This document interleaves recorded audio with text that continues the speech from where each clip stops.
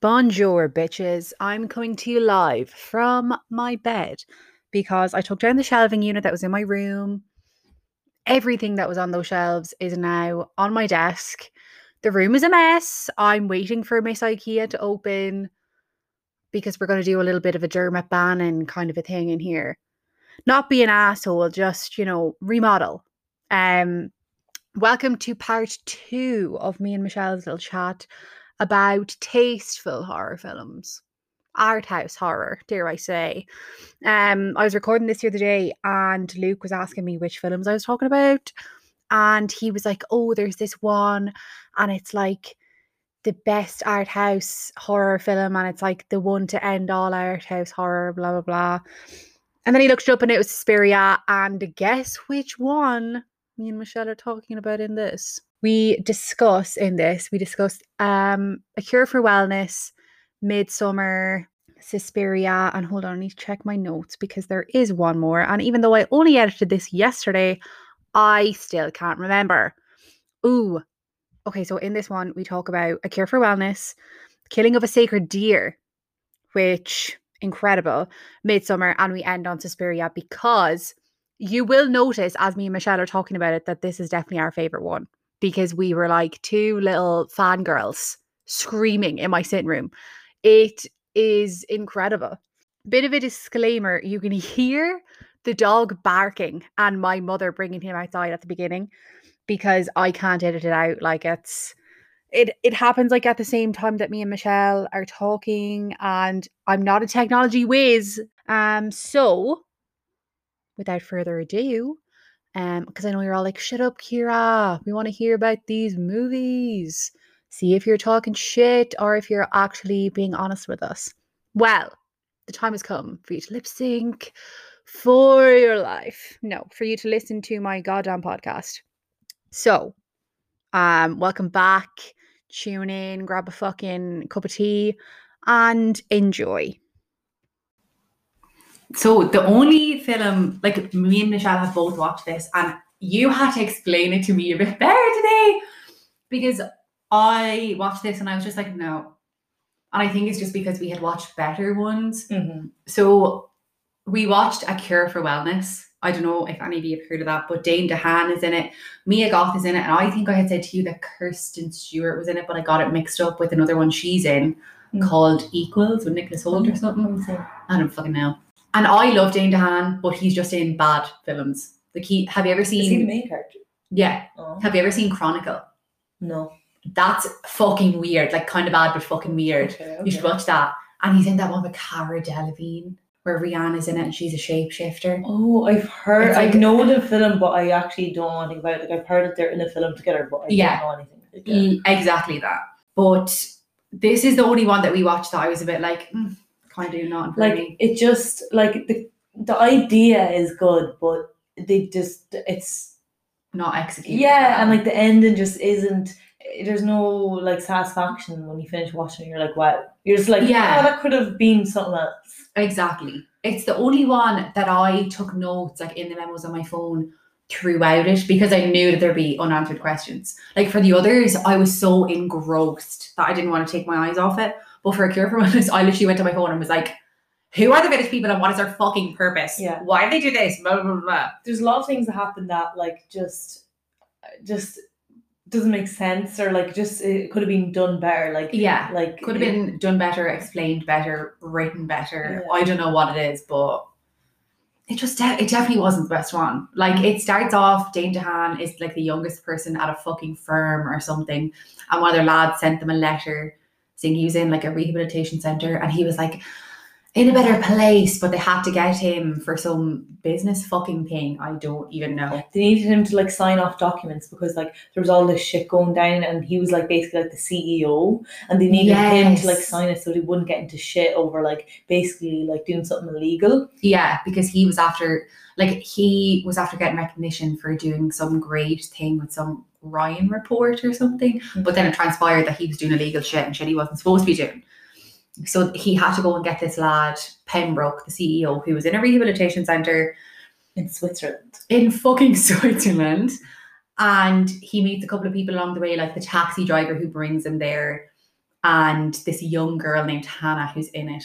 And just a couple of people, even some of the patients who are at the front door, who are like, because he's like, oh, I'm going to be here for 20 minutes max. I need to get Pembroke and go. But they all tell him that once you arrive here, you never leave. Which sounds ominous, but even from the get-go, it just didn't have that ominous effect. I was like, oh, yeah. Once you go here, you never leave. Like, I was like, give me a fucking break. And I think maybe I just had a negative outset for the film from the fucking get-go because of that or something. Yeah. But even like what kind of, I don't know why it kind of gave me the ick, but even the way Hannah used to walk around like the water, like the fountain, and just sing that song that was like throughout the film. Yeah, I don't know. It gave me the ick about that film. Is such a good expression to use. So I was just like, just that. I don't know. Just the way I was just like, stop it. Like I don't know. Like it could have been just that. There's just some like it would have been better if that was just playing in the background and not her singing it or something. Exactly. Because she wasn't even a creepy character, really. No, not at all. People singing in films gives me the ick.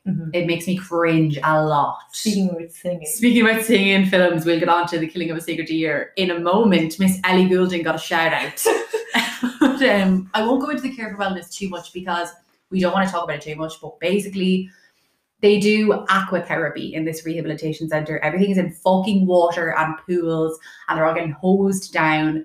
And very quickly, Dane DeHaan finds out that there's eels in the water. And he finds a tiny baby eel in the water he's drinking. And someone at the beginning, when he gets there, tells him the story of this place, how it all burned down 200 years ago. And like, did the village people burn it down because of what was going on? Yeah, so like basically the Baron wanted a pure bloodline. So he owned like the Hassler, like the rehabilitation centre. Yeah. And he wanted a pure bloodline, so he wanted to marry his sister and have a child with his sister. But basically there was a load of different stories that like he was learning. But then the final story is that the Baron found out that his sister was infertile. Yeah. But then I think she ended up getting pregnant then. Yeah, because there's one baby that survived and it was like thrown in the river. Oh, because he was doing weird experiments. Yeah. I think he was like putting the babies inside of like villagers. So he would like take the villagers as experiments, and then he was like discarding of the villagers' bodies in like a really bad way. Like, so they found the bodies. Yeah. So that the villagers found out that he was doing all these horrible experiments on like their people, and they got his sister who was pregnant and like burned her alive. But before they burned her alive, they cut her open and took the baby out of her. Yes. And they threw the baby in the aquifer. Is it aquifer? Yes. No, it was the aquifer. Because I thought it was aquafire because I was watching it with subtitles, but they said aquifer. Aquifer, yeah. Yeah. And somehow the baby managed to survive. Yeah. That's actually a big bit that I forgot, because Hannah is this young girl in it, and we're told by like the head of the fucking place, the main doctor, that she might look like a woman but she's only a young girl. I forgot that she was in the fucking aquifer, and that's how she stayed so young, or stayed looking so young. Yeah. So basically, like, it turns out the man that runs the whole rehabilitation centre is the Baron. The fucking Baron from 200 years ago. But basically what they do there is they get humans to come in, they get people to come in, and they use the humans' bodies as like a filter system. Yeah. To basically, they filter the eel water through the humans because it's toxic to humans, but it's like gives like eels this like life-changing property, like basically makes them like live forever. Yeah. So when that liquid is like distilled, it's put into these little blue vials, and in the blue vials, that's the cure for wellness, apparently. Yeah, they all go on about this cure, and Dane DeHaan keeps telling them that the cure is not real and that the doctor is making them sick, but by the end we find out that the cure is real and it's what's in these vials. And it actually does work, because Hannah, the girl that Dane DeHaan like meets, she looks like she's probably like 17 or 18. Yeah. Yeah, it turns out that she's actually the baby that was taken out of the sister's like stomach and like thrown into the aquifer. Yeah. And so like this, like the distilled cure for wellness or whatever fuck is actually like gives like youthful properties. Yeah. So it's been keeping her young for all this time. But when she has her first period, the Baron, who is actually her dad, fucking dad, takes her and marries her and tries to have non-consensual sex with her. Yeah. And then Dane, was it? Dane DeHaan. Dane DeHaan. His name in it is Lockhart. Lockhart, yeah. And like comes and basically steals Hannah away and burns down the whole place. Once again. And like the Baron, like this is what I didn't like. The Baron, obviously because he looks youthful, he looks like a middle-aged man and he's meant to be like over 200 years old. Yeah. He just like rips his skin off and he just looks like this like slimy green face. Yeah. It's just a bit tacky. Very tacky. The CGI was bad. I don't know whether, because I think it was CGI and not makeup. And it was just a bit shy. But then they leave, anyways, Hannah and Lockhart leave on their bicycle, on Hannah's bicycle, and like then the people that work with Lockhart that were at the beginning of the movie that tell him to go get Pembroke, they show up then in the taxi. Yeah, in fucking Switzerland. Yeah, they all treat him down. They're like, "Where are you going? Why aren't you come with us? Where's Pembroke?" Snap. And he's like, they're like, "Have you lost your mind?" And what does he say? And he goes, "Actually, I've never felt better." And him and Hannah cycle off. And then it just ends. And for some reason, he has a really evil smile. Like, and he lost his teeth earlier on in the movie. Oh, the only like properly gross part of the film. Because like his teeth are like the water's toxic, so like their teeth fall out. But then he has all his teeth when he smiles at the end. So I don't know. Yeah, they give him teeth again. Oh, okay. Even though. Because they do the same with Pembroke. Like Pembroke's teeth are falling out, but then they give him new teeth. I don't know why, because I don't think they give them all new teeth. Yeah. But basically, he like the water, even though it's water, it's not hydrating, and that's why all like the bodies are so dehydrated and sunken in at the end. And it's just the same with their teeth. Like it's not hydrating, and it mustn't have calcium or something fucking in it, so their teeth are falling out.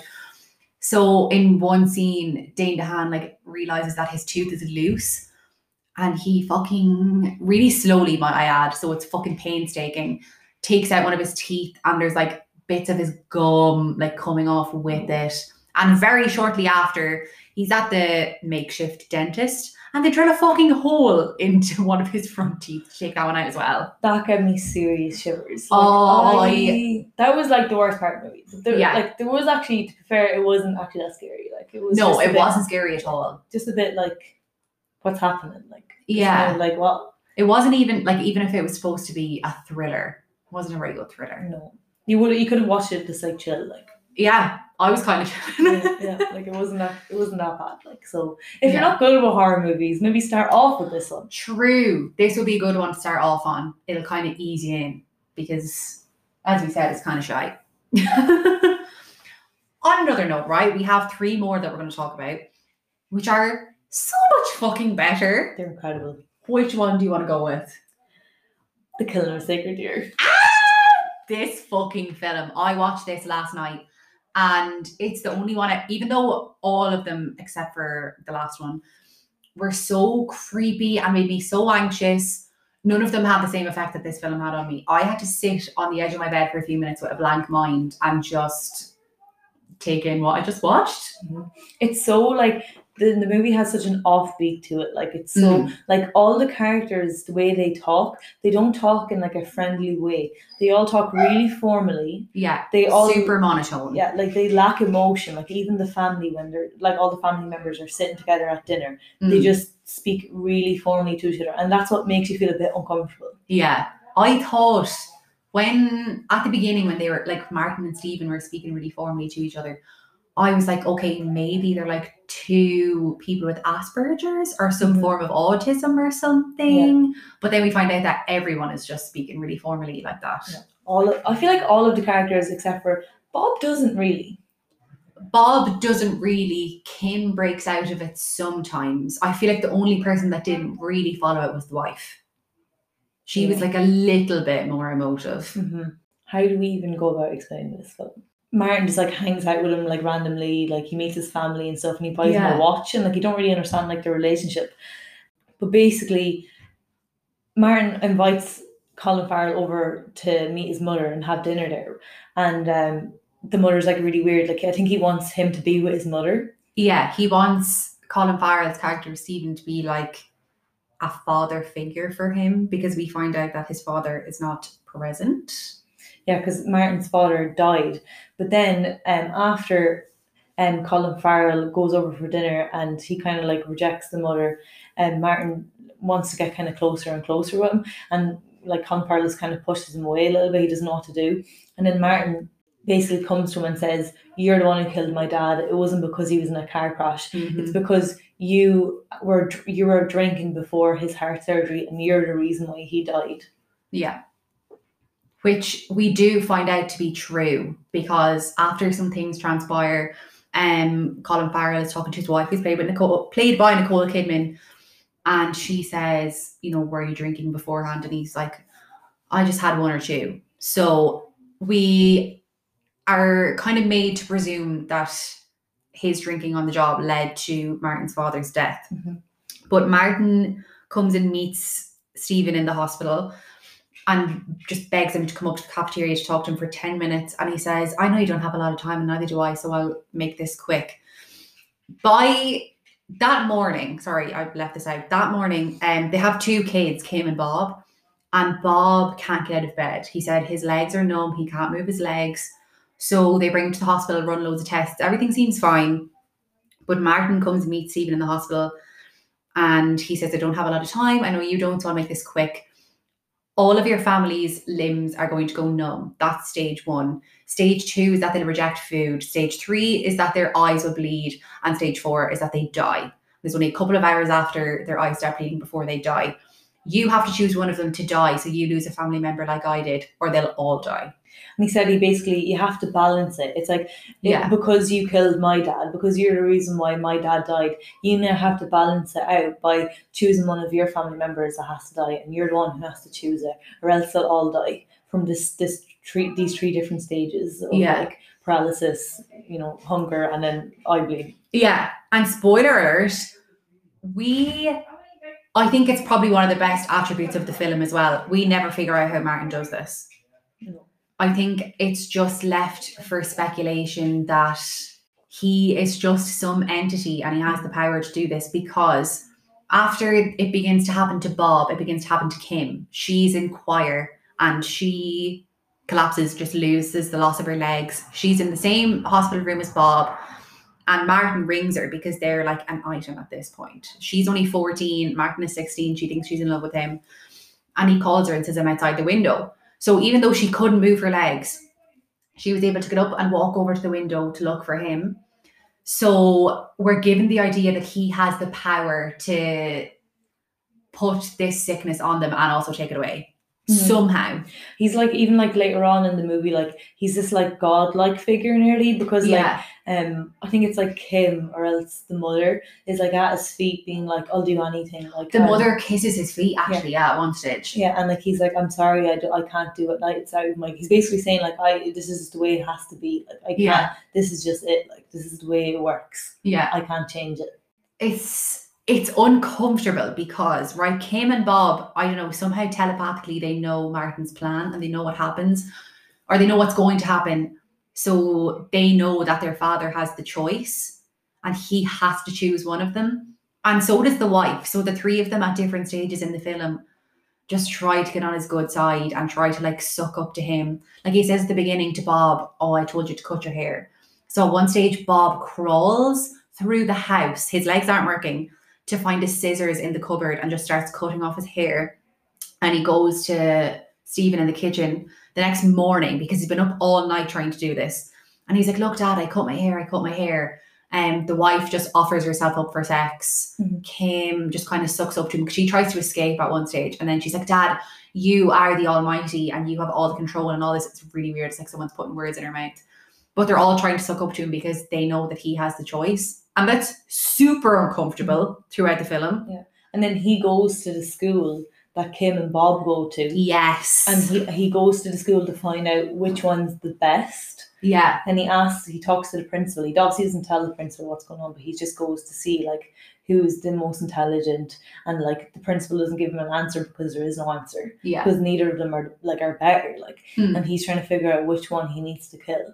Because he's trying to like, he's asking kind of ambiguous questions like, oh, what is Kim good at? What's Bob good at? And then they both have their attributes, but they both have like little skirmishes, but they haven't really given the staff any problems. But then he kind of zones out and he goes, well, if one of them was better than the other, or if you had to choose one, who would you pick? And the principal is really uncomfortable and he's like, well, I couldn't say. And Colin Farrell is just kind of left sitting there for a second. It's weird. Mm-hmm. And then basically it comes down to the point where he has to make a decision. Like Colin Farrell, the dad, has to make a decision, and he obviously doesn't want to just choose one of them to kill. So what he does is he gets them all in a circle, he sits them all down in a circle, puts bags over their heads and like ties their arms behind like the chair, and I think he puts a bag over his head too. He has a beanie on and he puts it on over his eyes so he can't see. And then he spins around in a circle with his gun, and whoever he lands on he shoots, so he doesn't know. Yeah.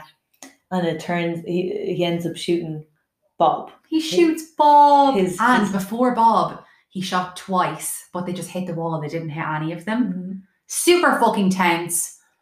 But the first shot is close to Kim. The second shot is really close to his wife. And then the third one hits Bob right in the chest.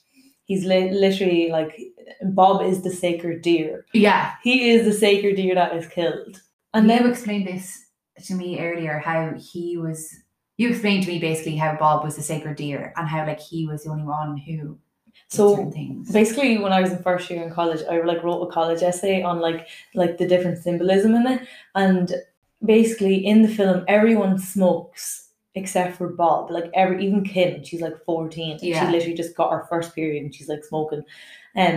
But Bob doesn't, and that's like a symbolism for like purity. And like basically, it was kind of like it was nearly bound to happen that Bob is the one who's going to die because he's sacred, like he's like the youngest or whatever. So it was like nearly like foreshadowing it in like weird ways. Like I don't know, you probably wouldn't have picked up on that. I just like did that because like I know I've noticed it or whatever. Yeah. But, yeah. I don't know. Maybe it's just because all of it happened to Bob first. Like he lost his legs or lost the use of his legs, didn't want to eat, and then his eyes start bleeding, and that's why Colin Farrell's like, okay, I have to make a choice. And maybe it's just because logically in our heads we're like, okay, he's the youngest, he's dying anyway. But I don't know, like that doesn't make it obvious that it's going to be him. And Bob doesn't like take a liking to Martin the way Kim takes a liking to Martin. Yes. Like, so there's this weird scene where like Martin comes over to the house and he goes up to like Kim's room and Kim just like tells him that she's after getting her first period. Yeah, they're all really weirdly close and literal and just like tell each other everything. Like she tells Martin that she's had her first period and then he shows her like his arm hair and Bob is like, my dad has 3 times more hair than you. Like it's just very odd. And then Kim kind of like fancies Martin then after that. Yeah. So they go on a walk together and they go on a walk together and they go over to this tree and then I think Martin like sits down and Kim's like standing there and she just sings Burn by Ellie Goulding, and like that scene she just sings it and it's like really, it's not good singing at all. Like, and it's a lot of the song as well. She sings for maybe 60 seconds. Yeah, I feel like the longest 60 seconds of my life. It literally went on forever. It was so uncomfortable. I was howling laughing. So bad. It was supposed to be uncomfortable and like it was, but I was still like, this is so ridiculous.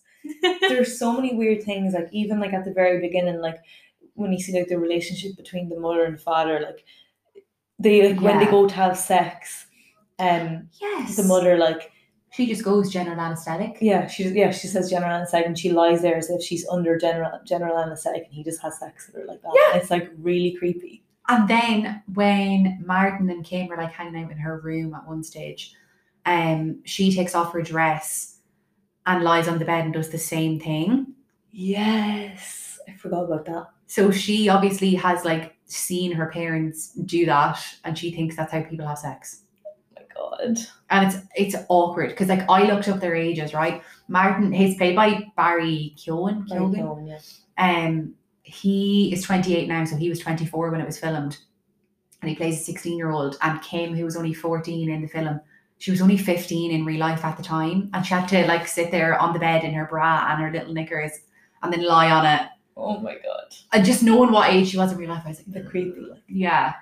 But the ending's really weird. So after like he shoots Bob, they just like go on with their life. But they like see Martin in like the same place. So like Martin went for like chips one time with the doctor, with like the dad, and then the family are all there like eating food one time, and then they see Martin and they just get up and leave, and then Kim just like looks back at Martin and he looks at her and it ends. Yeah.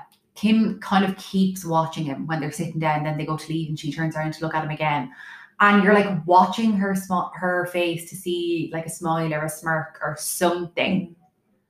Because she still, I think, doesn't really fully hate him. No. It's really, and it's weird that like he's in the same restaurant as them, and like, I don't know, it's just weird after that everything that's transpired. Like you think like, just like even seeing him, you just want to like, I don't know, beat the fucking shit out. Oh my god, I fucking want to strangle him. I wanted to burn him in a vat of acid. Literally, like you think he would have just got a fucking restraining order. Yeah, just move. Yeah, simply move away. Yeah. In fact, he like, even the way he like brought him under his like wing basically, and then that whole thing when he went and ate spaghetti weirdly, and like he called over for dinner. Like you think Colin Farrell would have known to stay away. Literally, even when he was like, he's psychologically troubled. He always has been. Why are you spending so much time with him? Yeah, it's weird. It's obviously like out of guilt for killing his dad. And that's kind of confirmation that he killed his dad, because he's doing all of this through guilt. He's playing true, like a father figure, yeah. Yeah. But it's just, it's very, I just felt so unsettled after watching it. And I think it was Bob's death, because it's this tiny child. Okay, well, he's not tiny, he's like 6 or 7, but it's still, he just looked so small. He was bound up with this little black pillowcase over his head, and he gets shot in the chest, and it just really, really slowly zooms in on him, and you can see the blood like trickling down his shirt and onto the sellotape that's like binding him. Even like just so unsettling. Yeah, the fucking music in it, because there's barely any music in it, but when there is, it's really loud and intense, and it just, what's the word I'm trying to think of? Emphasizes the tension and the fucking weirdness of the scene. Yeah. It's fucking wild. It's just very uncomfortable. Very uncomfortable. From the fucking word go, like from the get-go. Yeah. Incredibly uncomfortable. But it's like, it's weird to say, but it's like beautifully uncomfortable. I don't know if beautiful is the right word, but it's like really intriguingly uncomfortable. Yes. Like, that's the right word. Like, even from the get-go, when you just hear like the way they speak, and then like the whole general anesthetic thing, you're like, what's going to happen? You're like, what is this fucking family like? I was the same, in kind of the same way. I was like that when I was watching Suspiria, like this eerie calm came over me.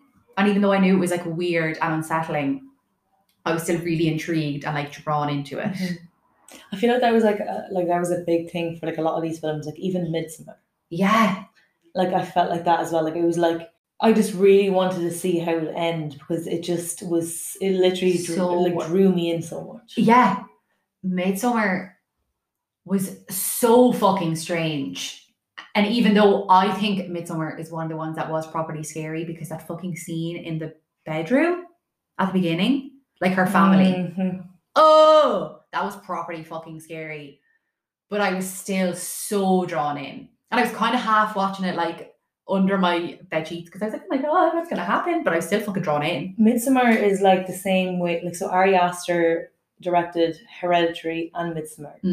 I keep saying Midsommar because it's like... Yeah, same, because there's an A in it. And I'm like, Midsommar. I don't know. But yeah, both of them start off in a different way than they end. Like, so like Hereditary starts off as if it's like a family drama, and then Hereditary starts off with family drama, and then Midsommar starts off kind of like a relationship, kind of like basically about like Danny. Is it Danny? Danny, yeah. Danny and Christian's relationship, and like how Danny's family have died because her sister was suicidal and decided to kill herself and the rest of her family, and it's kind of like how she's going through that and she's processing the grief of that. And like that's how it starts, and then that's why she decides to go on the trip. Yeah.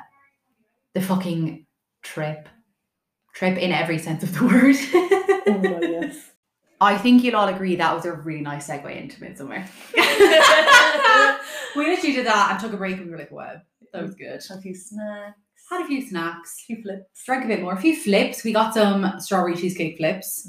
They're really nice. And some crispy M&Ms. Michelle has put me back on crispy M&Ms. They're delightful. I underestimated them. They're the top tier M&M.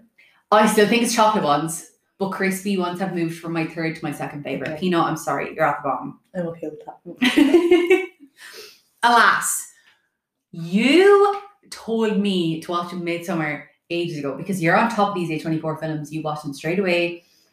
You just have the good taste in movies. You're the person I come to. Girl, I come to Leaf Kenny for books and I come to you for films. Girl. And it took me so fucking long to watch it. And at one stage, I started it and stopped, and I had to go back to it after a little while. I don't know whether I was tired or whether the scene in the fucking bedroom actually really creeped me out. The first scene, like, is not a true image of the whole movie. No, not at all. No. It's a lot. It's actually a really stark contrast to the rest of the film. Because out of all of the films we've watched, it's the only one.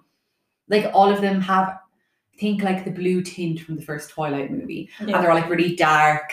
Midsommar is so bright and colourful. It's literally daytime all the time. Yeah, which is fucking insane. And I think, dare I say, when you think of Midsommar, you think of Dani in the big colourful flower regalia. Yeah, literally when I watched Midsommar first, pretty sure it was summertime, and then I was going around like Dublin, and like, you know, in Dublin when they have like those like flower arrangements, kind of like in different parts of like the city centre, and then literally, because it goes like up like a triangle, and it literally looked like the May Queen dress. Yes! And I was like, whoa, I want to get in that. Let me wear this for a second. This, just another, I would say, if Hereditary is number one, I would have said this was number two, but now that I've watched Mother and Suspiria and Killing with Sacred Deer, it's so hard to rank them. It really actually fucking is, because they're all really good. Like, I love like them all in different ways. Like, I love Midsommar for like literally this. I love the aesthetic of Midsommar. It's beautiful. I love it. And I love the plot of Hereditary. I love just how fucking weird Killing with Sacred Deer is. Yeah. And also Suspiria, that just changed me. So we'll honestly, get into, feel like a different woman, but we'll get into her in a moment. Yeah. Do you want to explain Midsommar a bit for those who might not have seen it? So basically it begins with Dani, and Dani finds out that her sister was suicidal and basically killed her parents and herself. And so Dani's left with no family, and she's only in a relationship with this guy called Christian, but they're actually not even together that long. Yeah. He's an asshole. Yeah, he's an asshole. And she basically, he decides he's going to go on this trip over to, like, is it Sweden? Is it Sweden or Switzerland? I think it's Sweden. No, I think it's Sweden. I think I'm not sure, but it's like in the Scandinavian country anyways. Yeah. And it's for like this summer festival that only happens like every like 72 years or something like this. Yeah. And like her boyfriend Christian and his friends all study like anthropology. Michelle is an anthropology queen, in case you guys didn't know. Shout out to Anthrosoc. But basically, yeah, so Christian was gonna tell Dani that he's just going on this trip, and he's going to break up with her before and then leave. Yeah. But then she finds out before he can tell her, so he kind of pities her and like asks her to come along, and he doesn't think that she's going to say yeah. So she comes along anyways, and she's still like struggling, like she's still like depressed and like is going through trauma because all her family were killed. Like her sister like killed herself. So yeah, and then they basically get on the flight and they go, and then when they all get there, so it's Dani, Christian, the two friends, and then the guy actually from Sweden. They go to the place, and then before they actually enter in and like start the festival, they offer them some psychedelic mushrooms. Yeah. And then they take that, and Dani starts like tripping and having like a really bad experience because she's still, obviously she was going through a lot like mentally because of her family dying. Not the best time to be on drugs. No, and Christian kind of like leaves her or whatever. He doesn't really help her and stuff. And he like, doesn't give a fuck about her throughout the film. Like, and then they go in, and the first event, that like a part of the festival, the first thing that happens is they go to this cliff edge, and the two oldest members of like the commune, they're both 72 years old, and they go up on top of the cliff, and everyone's kind of watching. And they basically, I don't know if they're singing or anything beforehand. Did they do anything, or do they? I think they stay silent.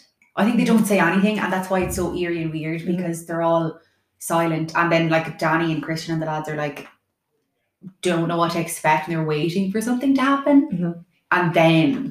And then they just jump from the cliff edge and commit suicide. The two 72-year-old people.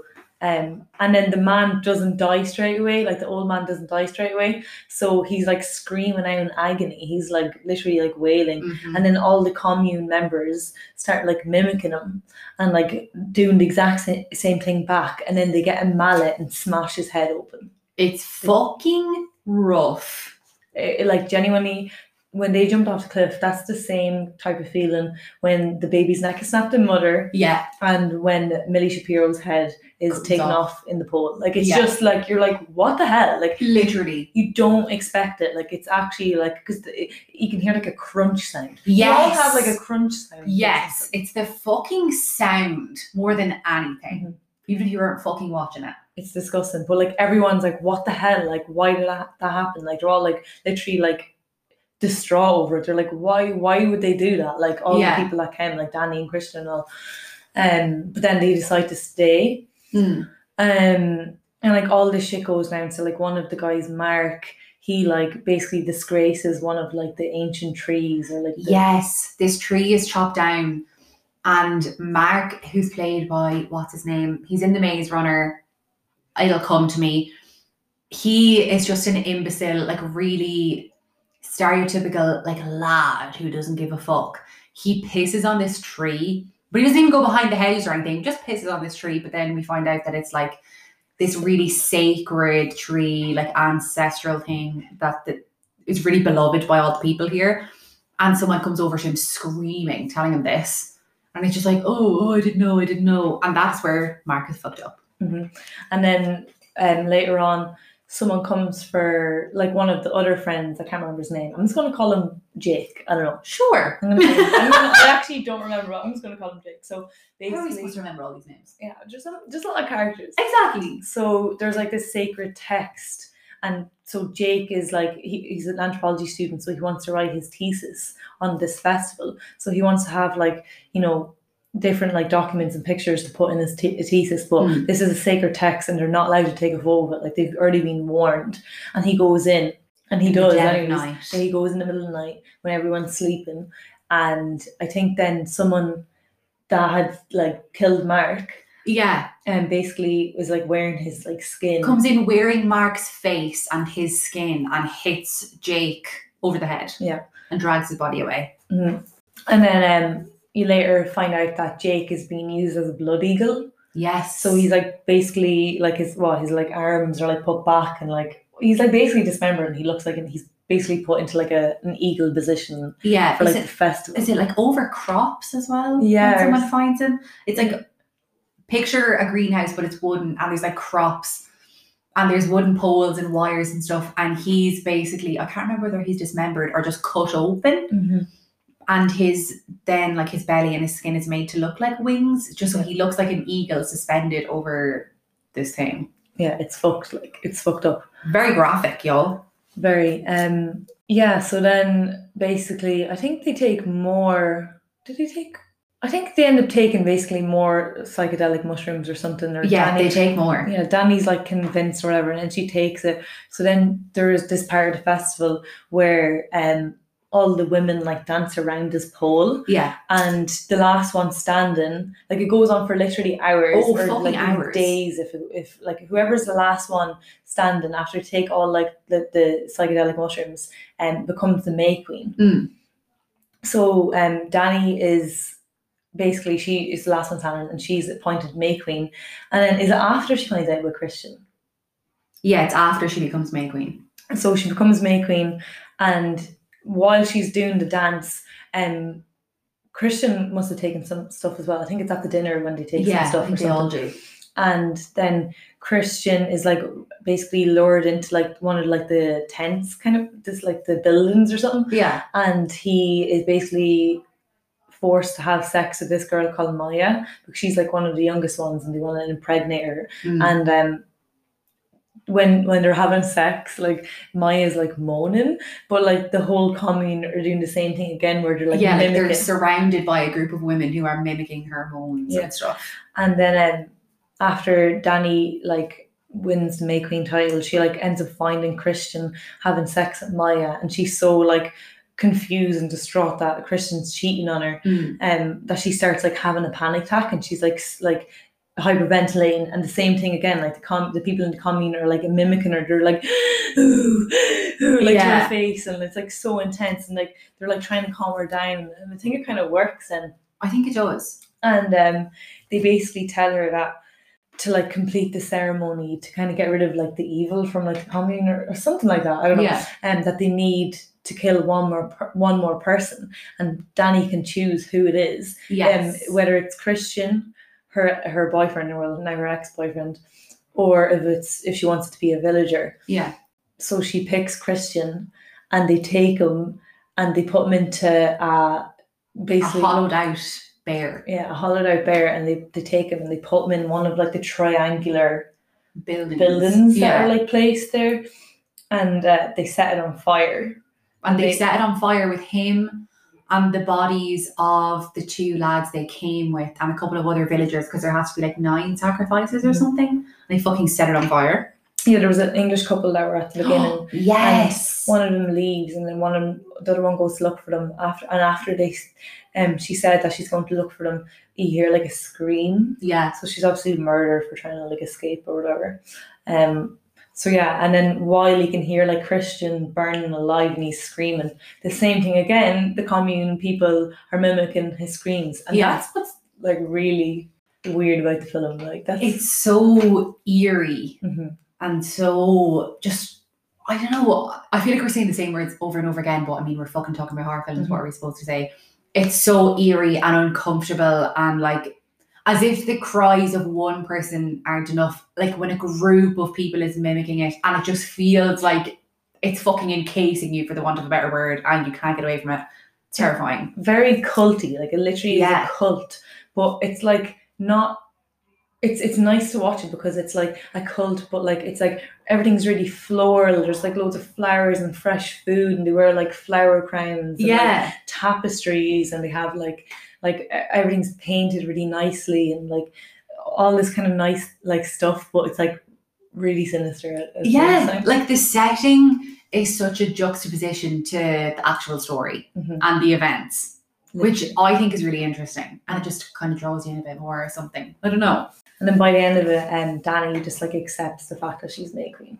Yeah. Like she's crying, and then she just kind of like after she sees like when she hears like all the people like basically mimicking Christian's like death cry, his like agony cry, then she's just like, oh, and she just accepts the fact that she's May Queen. She starts like smiling, and then it ends. Yeah. Incredible shot to end on. It's her with the big flower crown and the big flower dress, because she's May Queen. And she is crying, but slowly like starts to smirk, and then boom, it's over. Incredible. It's like she found family in them nearly, because all her family died, and she only had Christian, who treated her like shit, and she got rid of him. So she kind of finally found it, and she was the queen. And she was at such a vulnerable time that she was like, she had just lost her family. She was super vulnerable, super depressed through the fucking madness of everything that happened. She had this group of people who worshipped her, so she had a family. So she just kind of accepts it. I feel like we're not even doing it justice. Like the whole, like you have to actually watch it to even understand like the sheer aesthetic of it. Like it's so like we're not doing any of these justice, but Midsommar is definitely one to watch to fully take it all in, because it doesn't even like, you have to like hear it and like kind of even, I don't know, experience it. Literally to like, because like when you hear, when you're like, when we're explaining it probably doesn't even sound that scary. Exactly. Or not, it's not even scary, but like it just like you have to, like it's you have to, like visually it's obviously not really scary because it's colourful and it's gorgeous, but it's really sinister and terrifying. And you have to see like the way like they use like the special effects to look as if they're tripping. Yes. Because even like when she is like dancing as the May Queen, and then after she like wins it, and she has like this big this beautiful flower dress, like all like she's covered in flowers, like it's enormous. And like you can even see the kind of flowers kind of like dancing. Some of them are getting bigger and smaller, and they're kind of dancing. And even at one stage her eyes are getting like bigger and smaller. It's worth a watch just to see all of that. I think we have saved, other than Hereditary, I think we've saved the best for last. Mm-hmm. And we are going to talk about the remake of a 1988 film that was made in 2017 called Suspiria. Michelle, once again, big fucking surprise, Michelle got me onto this. She told me to watch it ages ago. I only watched it for this. I think of all of the list of films we had to watch for this podcast, I watched Suspiria first. Mm-hmm. I was fucking entranced. Mm. I was sucked in from the get-go. As I said earlier, this like weird, eerie calm came over me because I knew that something was obviously going to go wrong. I knew that it was going to be weird and that not everything was right or whatever. But I was entranced and I couldn't take my fucking eyes off it. The way, like, obviously this is not like, okay, so basically the way I describe it is, so if you ever liked American Horror Story Season 3 Coven, Yes! you will fucking love Suspiria. You will die. You will fucking die for this film. It's like, they're not on the same level whatsoever. No. But it's just that same, like, that's the same love I have for it. When I first watched Coven, I was like, this is so fucking cool. Like, I felt like connected to it. Or yes! like, So weird. honestly. Like, yeah. But then, like, Suspiria is like the really dark, sinister, horrible, like on fucking steroids version of Coven. Like, yeah. But witches. I love witches. Exactly. There's a bit of a theme going on here, a couple of witchy films. This isn't like fucking broomsticks and black pointy hats witches. And it's also not like magic wand witches and fucking saying spells. It's set in like a contemporary dance studio. Where is it? In Berlin, yes. And Dakota Johnson, you may know her as Miss Christian Grey's lover. I can't even think of her name in fucking 50 Shades of Grey. Who cares what her name is? That film was awful. 50 Shades of Grey was fucking awful. We're not going to grace it with any more attention on this podcast. But Dakota Johnson, we love her.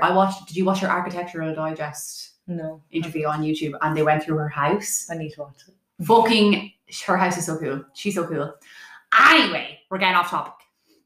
Dakota Johnson is an American. We first see her as a child in a very dilapidated house. Think Charlie and the Chocolate Factory vibes when all of his 4 grandparents are in the bed together. Yes. And there's a dying woman in the bed and these 3 young girls are like tending to her and it's just her wheezing because she can't even speak. She can barely breathe. She's wheezing. And this wheezing goes on even when it goes off of her and it goes to Susie, is Dakota Johnson's character, going to this contemporary dance studio in America.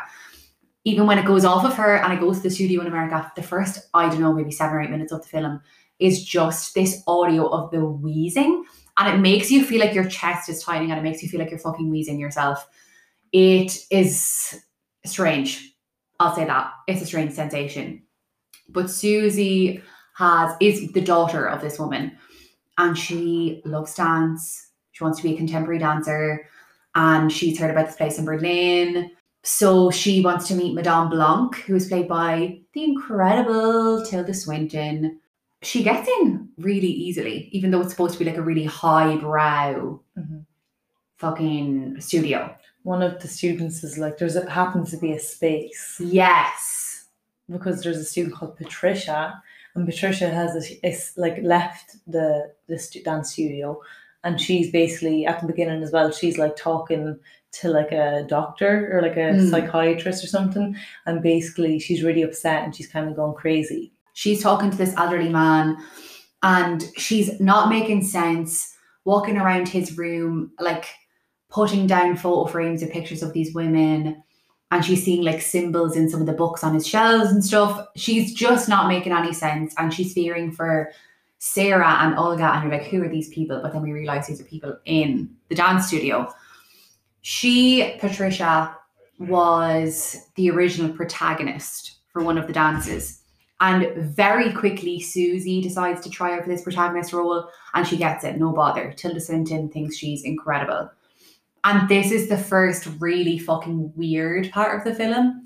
She is really like, she has a connection to the floor. All the dancers in it have a connection to the floor, but in particular, Susie is like really feeling herself on this floor, writhing against the fucking floor, doing this dance, and you're entranced. It's really fucking cool because it's contemporary dancers.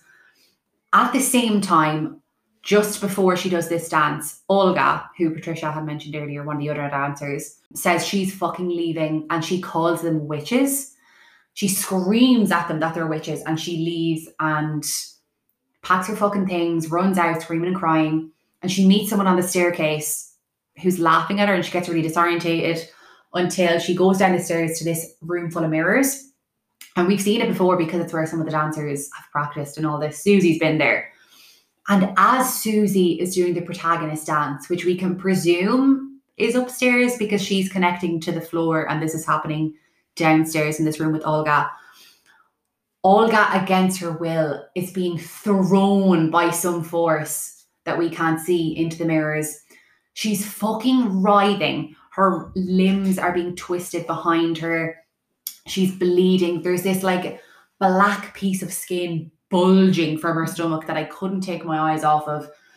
And as Susie's dancing, we can hear Olga's bones breaking. She's curling into a ball because something is moving her.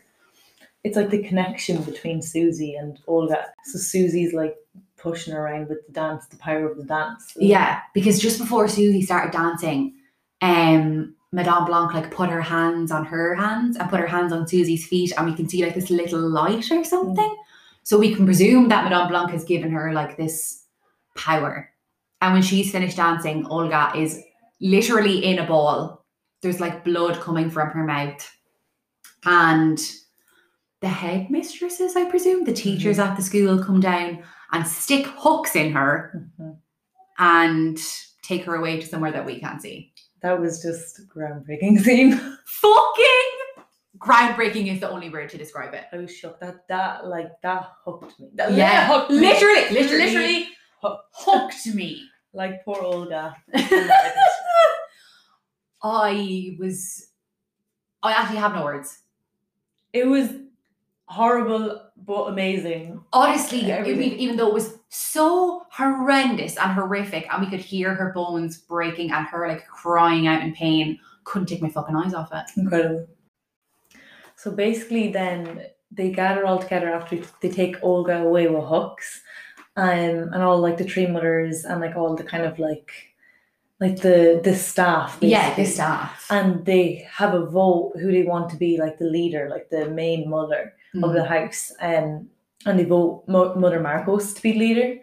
And then they decide that Susie is going to be the host. She's going to be the host for Mother Marcos to basically like come to life and to be able to enter the world, I suppose, because we never see Mother Marcos, so we can just presume that she's this entity who needs a host, basically, and they choose Susie for this host. Yeah, and she wants to like keep like living because like all like the mothers, there's three mothers. There's There's Mother Suspiriorum, Mother Tenenbaum, and Mother Lacrimarum or something. Yeah. And like they're really ancient, like witches. Since the beginning of time, they were here before any humans. And Mother Marcos says she's a child of Mother Suspiriorum, as far as I can remember. And then basically the movie goes on and Susie kind of makes her way up like the ladder, and like she becomes Blanc's like protege, whatever.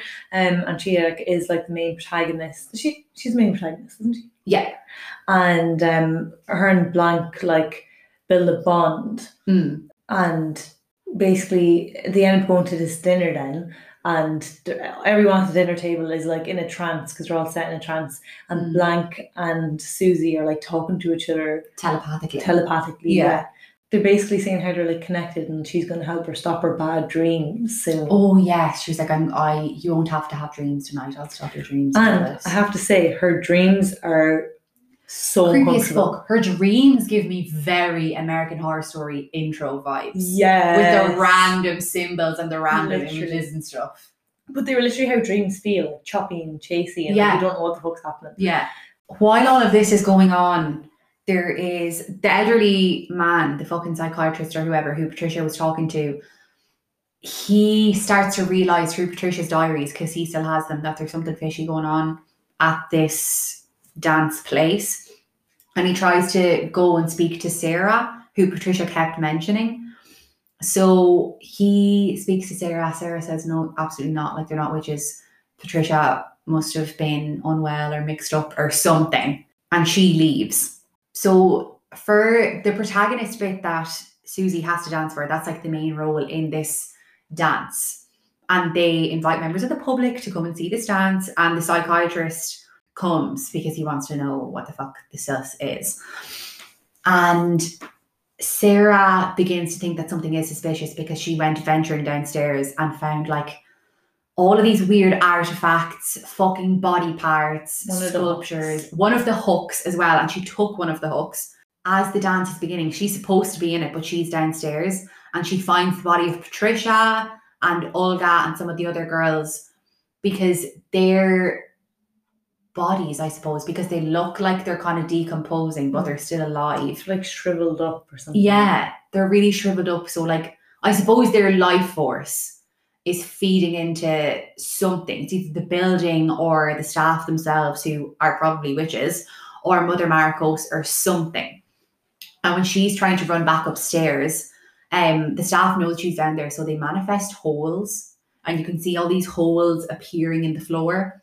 And her fucking leg gets stuck in one of the holes, and when she's trying to run away, the bone in her shin like snaps out of her skin, and her screams, Mia Goth's screams in that scene will never leave me. They were incredible. Oh my God. I really believed that she had just broken her leg and she was in that much like fucking it pain. literally snapped. Like fucking, you can hear the snap, you can see the bone, everything. It's horrendous. But the staff come down, they collect her, they miraculously fix her disgusting broken bone, fix the skin, and bring her back up so she can participate in the dance. They were like, what the fuck, Sarah? You're supposed to be helping the protagonist. So she emerges into the room, and her eyes are like glassy and or milky and white, kind of. So she's under some kind of a trance, and the dance is going really well. Susie's doing great. All the people are like, yes.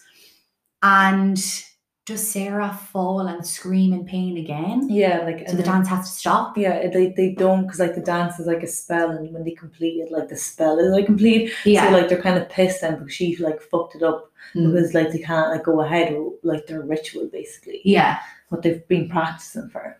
And your man, the psychiatrist, comes down, and they're like, no, remain in your seats. But he comes down to see what's wrong with Sarah. And do they take him at that stage? Because they need a witness. They talk about needing a witness, and they decide a little bit earlier in the film that he's going to be the witness. I think they take him at that stage. And what happens in between that and the dance in the basement at the end? I think they just practice more, did they? Or I can't remember. Or is there a scene when he goes something about his past or something? Oh yeah, it's him and his house and his wife. Yeah, that's how they get him to go. One of the staff pretends to be his wife and leads him to the place. And they basically go down into the basement. Yeah. Isn't it? How do they actually end up in the basement? Do they? I think we're following Susie. I think they're all down there, and we follow Susie because she, for some reason, goes down there. Trying to form words and sentences right now. I'm like, a lot happens in this movie. A lot happens. Basically, Susie goes down, like they go down into the basement, and Mother Marcos, we finally see Mother Marcos. Is it the first time we see Mother Marcos? Yeah. And she's like this like old, like basically like this ball of fucking skin. She looks like a slug or something nearly, like honestly, with like random like body parts just glued onto her. Yeah, and, like, you take a closer look, and she looks like Jabba the Hutt from Star Wars. Yeah, literally. And as you take a closer look, there's more limbs hanging off of her limbs. And they're basically doing like the ritual where she can become like more powerful, and she's like, because she's like elected, she was elected in like the vote. But Susie has a different plan. Oh girl! How does it even play out? Like, so right, they're in the basement. There's a set of stairs. Mother Marcos is on the left. Mother Blanc is on the right, Miss Tilda. And Susie is standing at the top of the steps. I assume they're just preparing her for becoming the host. And I think they ask her if she's ready or if she's afraid or something, and she says she's not afraid. And Mother Marcos like laughs at her, and she's like, you should be afraid. And Susie is in like a black mesh nightgown with nothing underneath. She looks like ethereal, but she also looks really confident and at peace. And she asks Mother Marcos who she is, and Mother Marcos says she is of Mother Suspiriorum, one of the original 3 mothers. And Susie knows that she's lying because Susie goes, I am she. And they all freak the fuck out. Mother Marcos is screaming. But before this, Mother Marcos like flings out her arm and almost beheads Tilda Swinton. So Tilda is dead. Yeah. And she had cut open a few of the girls, and like their like insides had fallen out or something. Yes. Like that. And like they're kind of like begging out. Yeah. Pain, like to die. Some of the girls that were like in the room that Sarah had found. So Patricia was there, Sarah was there, and someone else, and they'd cut open their stomachs in the shape of a cross or the shape of a T or something and let their organs fall out. And Susie just says, I am she. It's a big fucking deal. Mother Marcos is screaming. And then, right, everything goes a little bit blurry and the camera quality kind of changes and it turns red. And we see this creature of the fucking dark lagoon coming out of the floor. This black, like this creature that looks human, like covered in black sludge. Horrific. Coming out of the floor. And it comes up right as in the vote before. They all had to pick between Mother Marcos and Mother Blanc. And whoever picked Mother Marcos, this creature made their head explode. Yeah. Literally made their head explode. Literally, and like spewed blood. Oh, spewed. It covered the camera and everything. Literally, like there was blood fucking, it was dramatic as fuck. So dramatic. I loved it. I fucking loved it as well. Visually incredible. My mind, dare I say, blown. Oh my god. Incredible. Do you know what gave me Kill Bill vibes? No one like she like started to kill everyone, the blood's like everywhere, and you had to put that scene in black and white because it was too bloody. Yes! It was that, but like oh my god. There was blood all over the floor, exploded heads. The girls, or the staff who had voted for Blanc, were spared because Susie and Blanc had that like close relationship, connection, whatever. And the girls, like the other dancers who were there, were like writhing around in the blood, screaming. But before all of that, there was like another dance, like a ritual, and they were all like dancing naked on this pentagram in unison in different patterns. And I was fucking transfixed watching that. In like the ropes, or was that one? Was it? The ropes was the first dance. The one in the basement is where it is the naked one, and that one, like the one in the ropes was good, but the fucking last one in the basement was incredible. It's like that Henry Matisse painting when they're all like all the witches are dancing in the circle. Yes. And when they're in the 2 lines and the 2 lines are like going back and forth, and it was just so perfectly choreographed.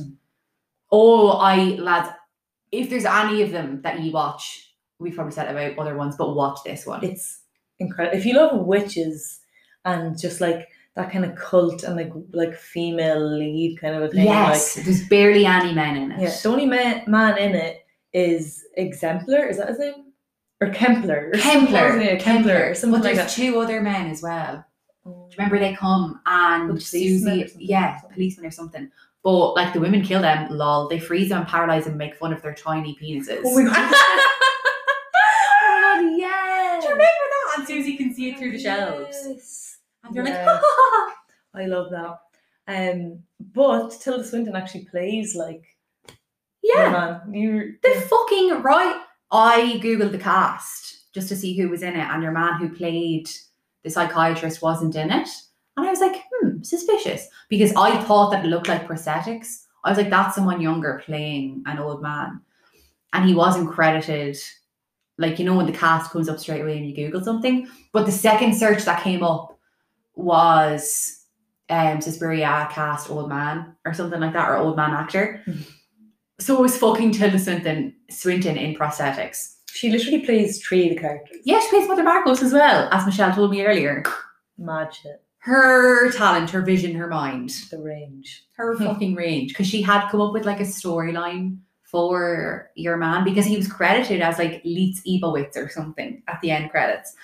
And she had come up with this story that like they were going to say he died mid-filming and they were going to like dedicate the film to him and all this, but they never did. And she was kind of half asked in a couple of interviews if she played him. But then someone in an interview straight out asked if it was her in prosthetics, and she said yes. And she was like, I don't know why no one's asked me before. What made her want to like have the whole plot line? Like, Yeah, that's so interesting. isn't it? I'd love a look inside her mind for that one. And I want to know as well whether it was her choice or the directors or the producers or whatever that were like, we still want it to be almost completely female. Get up there into makeup. Play the man. Play Yeah. the main male lead. Do it, Tilda. Yeah, it basically just ends then with everyone that voted for Blanc basically stayed with Mother Suspiriorum, and then she like basically wipes Kempler's like memory of it, Yes. and she basically puts him at ease and like tells him what happened to his wife, because his wife was like gone missing or something happened to his wife. Yeah, because there was something happened during the war and his wife went missing and he never found her for all these years. Because as we mentioned earlier, he was picked as a witness. So for some reason he had to be there and he's just lying watching all of this happen. So Mother Suspiriorum or Susie went back and like wiped his memory, put him at ease and did all that. And then at the end there's like a scene or something, I can't remember, but I don't even know. The very end is we get to see the psychiatrist's house that he has a little bit away from like where he mainly lives for work. And he used to live there with Anka, his wife. And do you remember the little A+F or something they had written in the wall? I think it's like a blast from the past that it ends on, because it's much brighter and there's lots of people coming in and out of the house, and it just slowly zooms in on the little engraving of the A and the F on the wall, and then the film ends. I think like after the credits there's like a little small scene, I think I'm not Is there? or maybe I don't know if it's like a little bit into the credits and there's a tiny scene and then there's more credits, but there's something got to do with like Susie. And like she does something, it doesn't actually say anything, but it kind of shows her in like the dance studio, and it's like later on, and then it just ends. But it doesn't really give anything towards anything. It just kind of shows you like everything went grand for her then or something. Yeah, girl boss. What a fucking girl boss! Oh my god. I don't know what it was. I felt fucking powerful after watching that. Yeah, I actually like I felt like I took on like Susie's character. I was like, I am Mother Suspiriorum. Literally, I am she. I am she. I felt like a new fucking woman. I wanted to dance the Volk. I want to learn So the did Volk. I want to be the protagonist. It was incredible.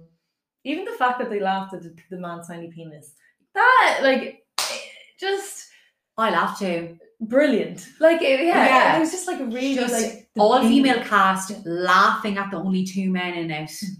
Unbelievable. Incredible. And especially because we never fucking see that in horror films. No. Some of the women are always the first to die. The classic slut getting killed while she's having sex. And Like I a remember virgin. the fucking virgin trope makes me sick.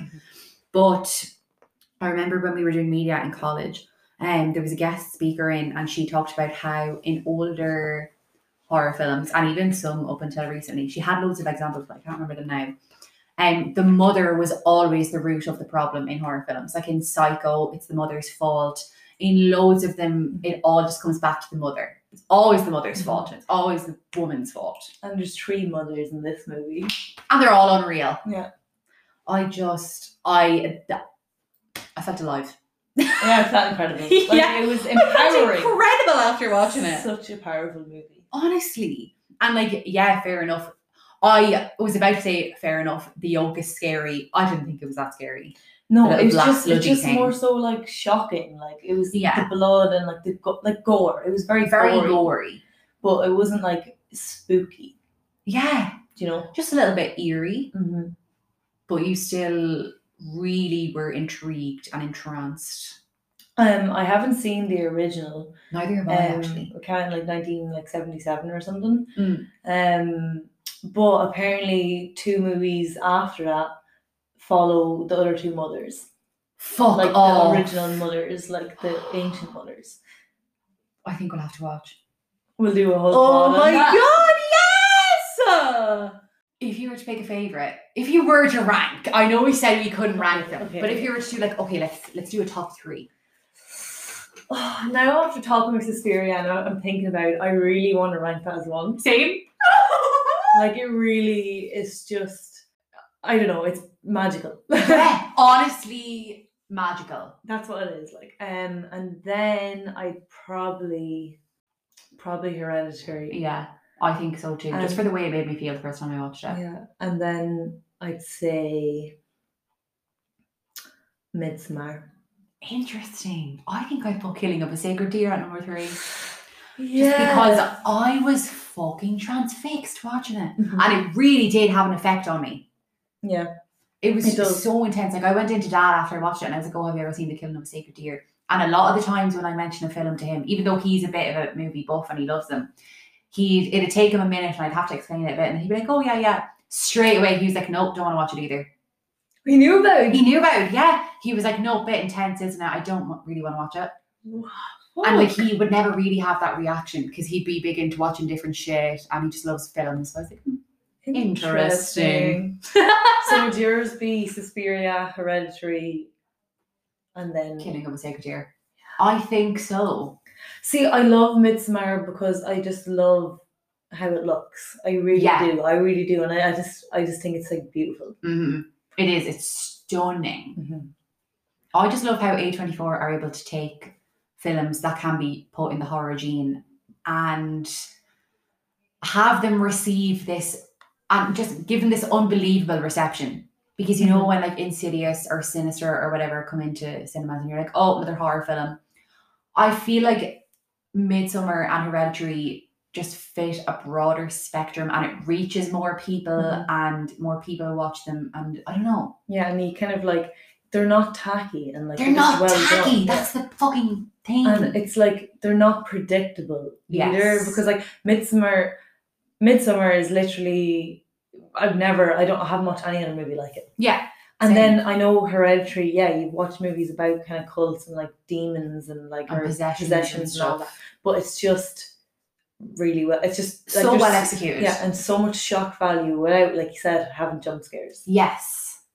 Oh, guys, I think we've created a fantastic list for you all. Mm-hmm. We've compiled some fantastic. And fair enough, if you haven't seen them all, you know what they're about now. But still, fucking go back and watch them. 100%. Because even the way we describe them, like we haven't done them justice. Like we haven't. Like even though you know stuff that happens, you're still going to be like, holy shit, when you watch them. Yeah, I hope this like drags people in and makes them want to watch them because they're so worth it. They are. Except maybe Cure for Wellness. That's fucking way down the bottom. Yeah. I don't know what I have against that film. No, it just made me angry. I was like, fuck you. It's just not. There's not as much like I don't know, thought put into it or something. I don't know. Yeah. Like just like not as well executed. Like. Yeah. We ended it alright though. Yeah. Like an ending. I'll record a little ending separately if you want and be like, that was Michelle. And so our little series is finished, our 2-episode series. I was really sad when I was editing this yesterday because I was having so much fun and that was all we had. So Miss Michelle will definitely be back on this podcast. If not to talk about more films, just talk about something else. Because having a guest on was so fun, and even just the topics that we were talking about, like even the fucking films and everything, it was just so fun. And I think I will miss that. And now this week having to go back to just thinking of concepts myself, dear God, we'll see how that fucking turns out. It's scary. It's a scary thought. No, it's not. I love talking shit to myself, to the wall, literally talking to the wall in my room. I hope you really enjoyed that as much as we did. Like, we had a fab time. I had a fab time editing it. For those of you who like horror films, I hope you really enjoyed it. And for those of you who don't, I hope like you feel a little bit fulfilled now knowing the plot of some of these without actually having to watch them. Even though, have to say, none of them are like super actually scary. They're just very like anxiety inducing, put you on edge, Some of them are a bit more like a thriller and just like art house horror, as I said before. But they're fucking unbelievable movies. Like Suspiria, I think it's one of the best films I have ever watched in my life. I haven't seen the original one, and neither had Michelle, but that recent one with Tilda Swinton, excuse me, and Dakota Johnson it's just incredible. Same with Midsommar. Unbelievable. And like I know you've all seen the memes, so maybe take a step further and actually watch the damn thing. A Cure for Wellness, definitely not the best, but I mean it was fine. And as we said, it might be a good like dipping the toe in for people who aren't good with horror films, just to like get a little taster. And then you can laugh and be like, ha ha, ha, that's actually really bad. And then suddenly it's not scary anymore. But The Killing of a Sacred Deer, incredible. And we have a little bit of an Irish cast in there. Love that for us. Love that representation. But yeah, I hope you really enjoyed. I hope we did the films justice if you have seen them. And yeah, I will be back hopefully in a week's time. I'm going to try rake it back into like a weekly thing rather than procrastinating like a little bitch and not doing anything. So hopefully I'll see you this time next week. If not, I'll see you whenever I feel like posting again. Hopefully not in the very, very distant future. I hope you enjoyed. I'll see you soon. Goodbye.